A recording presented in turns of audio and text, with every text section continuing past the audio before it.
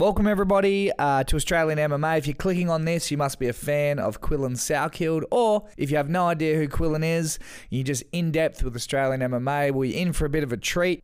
He's going to be an absolute superstar.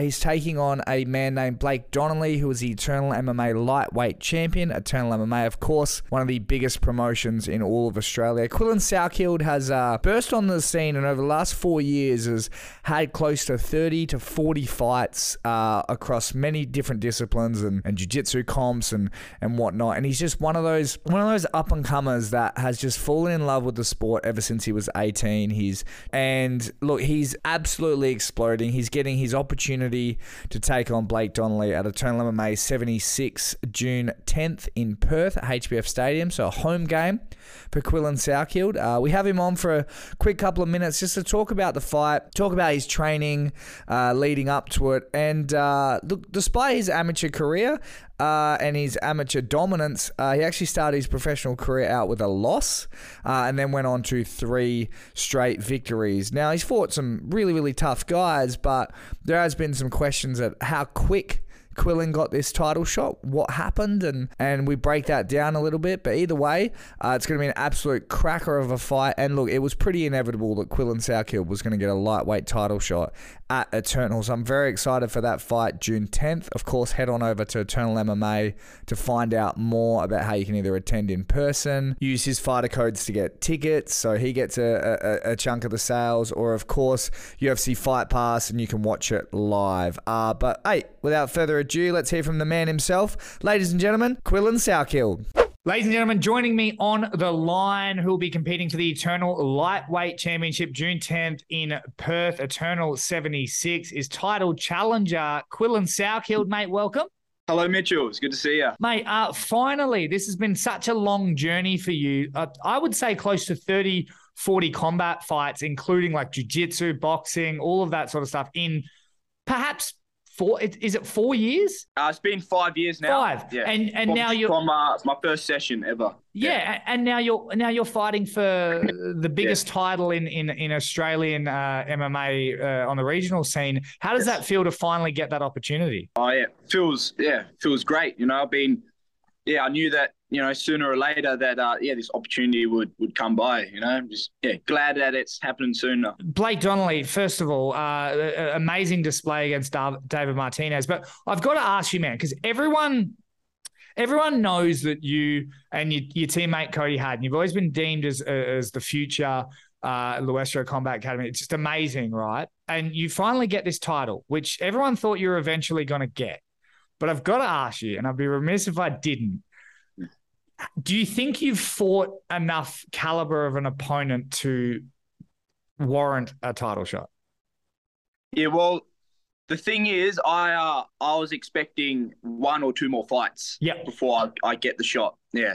And then when I got the call up, I was surprised, but I was at the same time, you know, ecstatic. So look, to me, maybe I haven't fought the caliber to get the shot in a, you know, traditional sense, but I know my skill set right now. I know I'm ready for that shot, and I'm ready to take over and be the new champion. Yeah, because that's not to say that, like, I if anything, I really do think you can reach the heights of the heights in this sport. But I really thought you were going to get maybe like a David Martinez, perhaps maybe even a Tom Nolan and Aiden Aguilera before you got this fight.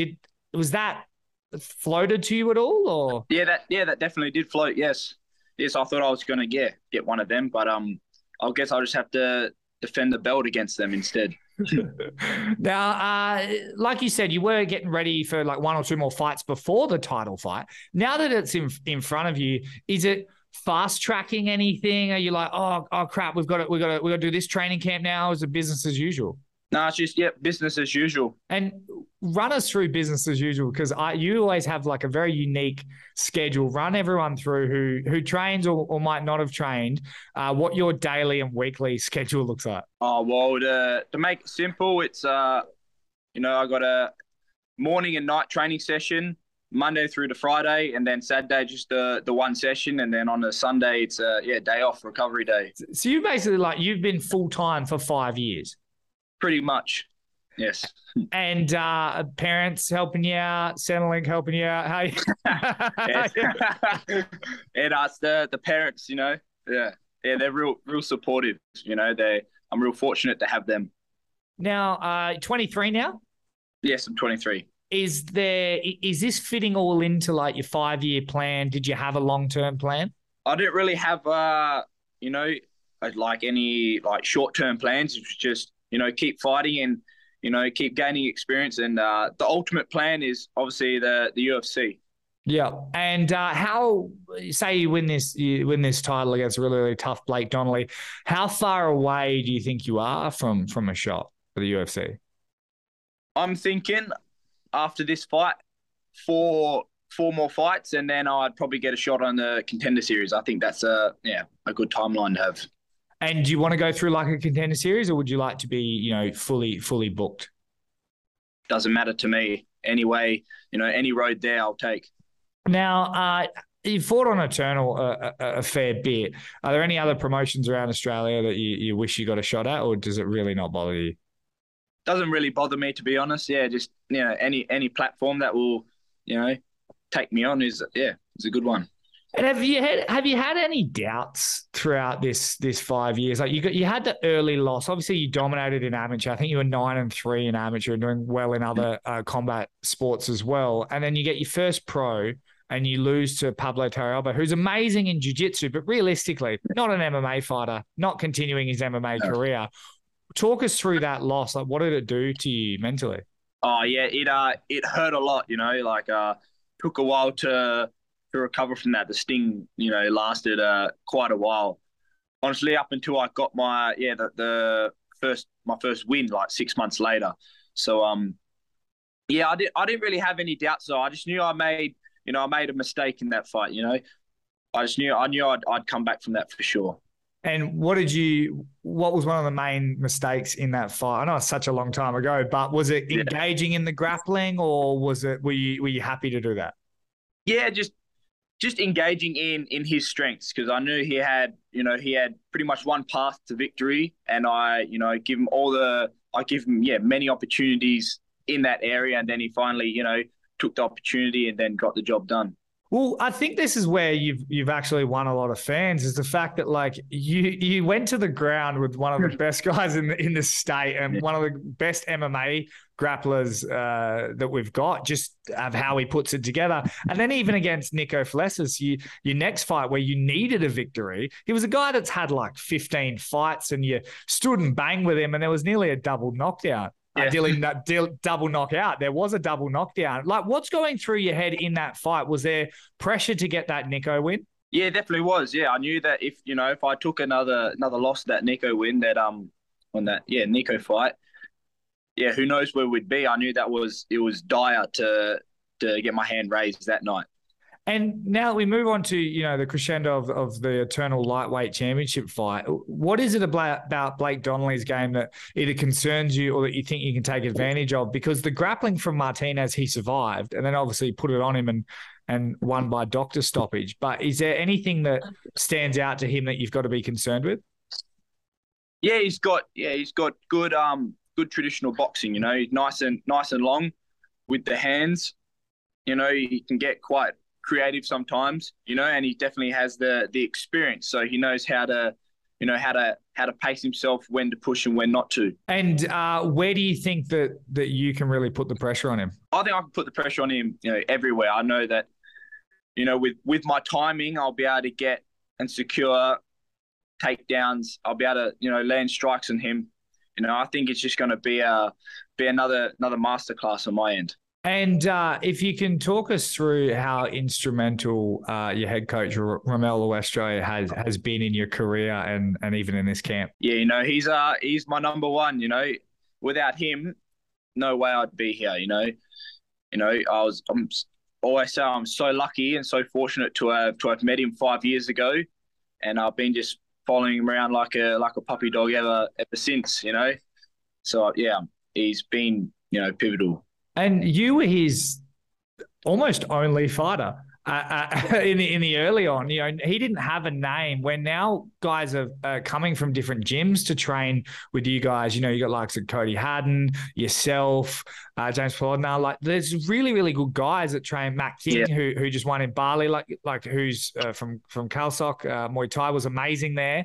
It's like they're all coming together to train with Ramel. But you trained with him so early on. What was it about him that drew you towards him?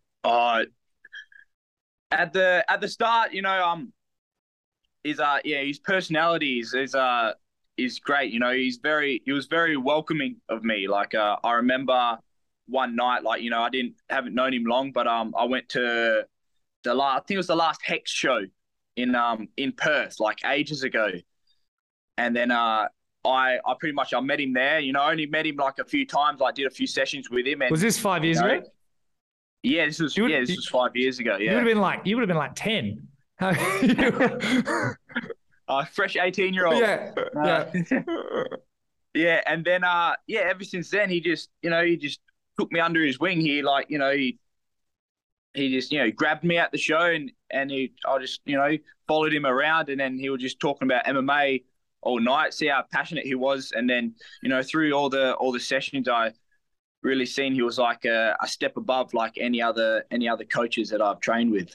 So even though he didn't have necessarily like that team behind him, and he had the Jones brothers, but like it's not like he wasn't this like standout coach. You know how like you have like a Vickers now who has like a Jack Della or something. It didn't. Was there like an actual thing he said to you? Was there anything that really you went, man, this is going to be my coach?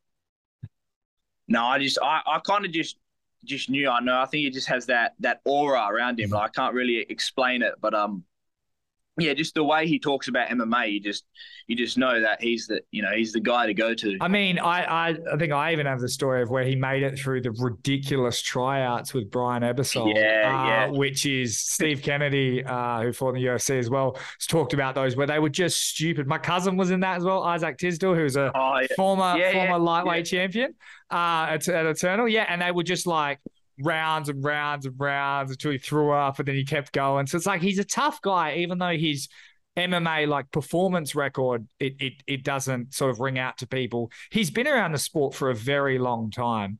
Also, fun fact, he's also the first guy to ever wrist lock me when I was a white belt at Fitness and Fight Center in Northbridge. So yeah. Of course. Now, speaking of him, I just want to touch on, were you around when the infamous Vigilante Act happened, where Ramel stopped, where you guys tracked down the guy that was breaking into cars?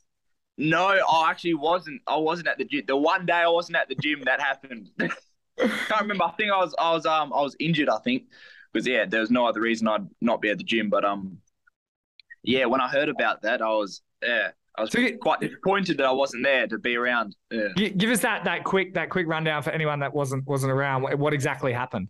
Yeah, well, one of our fighters from the gym, got his car broken into and got his he got some valuables pretty much taken out from there, and his wallet as well. And then when we found out, I think the guy's Wongy, I think he seen some on his phone, some